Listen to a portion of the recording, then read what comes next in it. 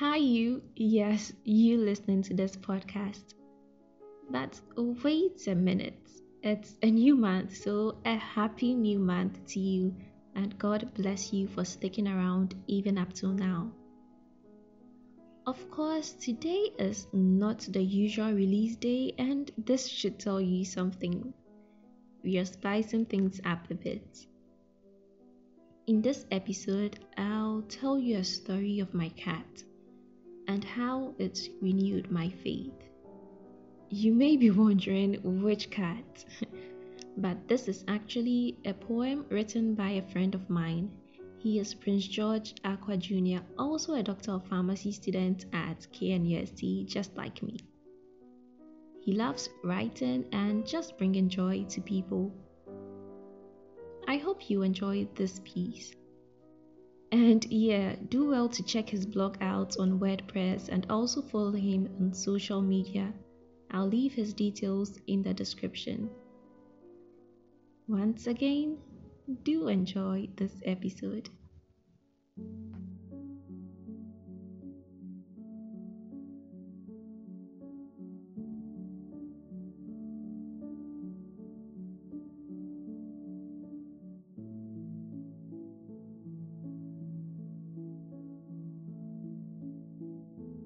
The story of my cat and how it renewed my faith by Prince George.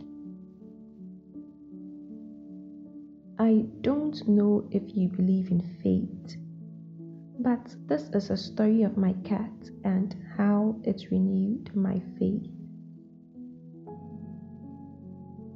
When it was born, I can't really tell, but I do remember when it was little, how it would climb, purr, and meow at everything, how it would rub itself on my legs and wink.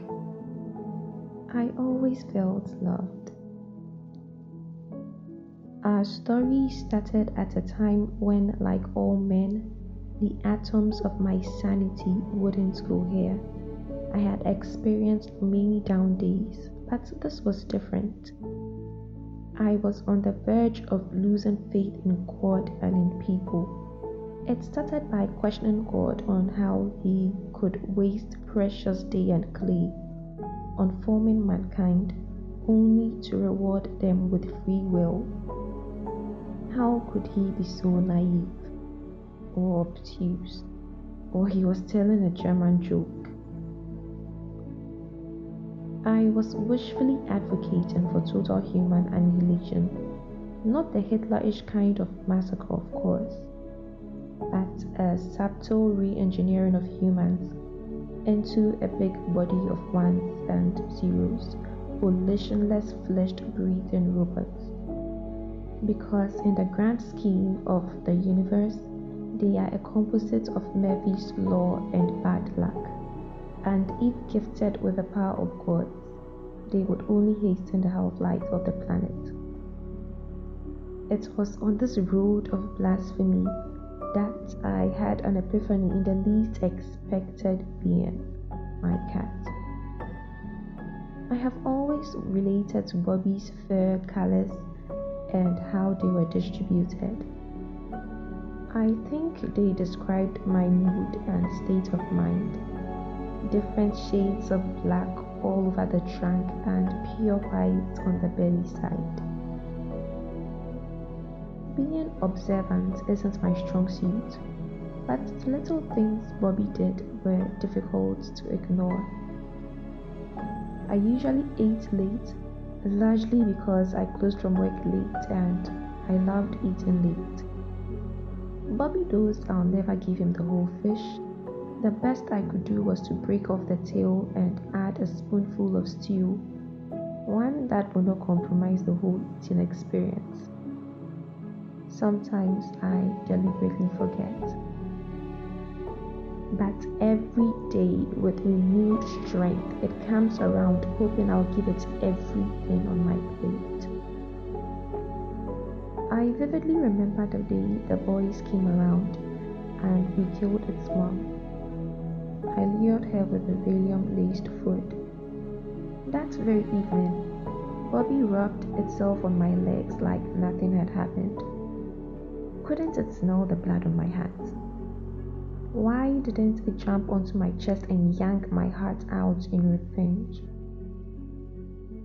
Sometimes I wonder how a big heart can fit into its tiny body. The bigger I sin, the bigger the welcome. I've always wanted to find a motive behind its actions, but some things can never be explained. Like my preference for the long road through the cemetery to the pharmacy where I work, like how God gave us free will knowing very well Satan's dish was more attractive, like the balance sheet of our lives revealing that despite our equities and assets, we still have a mountain of liabilities to surmount. I believe God's guarantee is hope, irrational and unwavering hope. Hope that mankind has the capacity to do good. Hope that despite everything, we will find our way back on that narrow path. Wisdom and rationality are rendered useless in the face of hope. Being imperfect is what makes us human. Even the Pope struggles, succumbing to the sinless saints dogma has been the origin of our problems and confusion. Bobby's life and actions redefined my perspective. It taught me that despite all the darkness in the world, a perfect, brilliant rainbow still lingers. It taught me that God is never static nor dead. And as fate would have it, he revealed himself in the form of my cat. I don't know if you believe in fate, but this was the story of my cat and how it renewed my faith.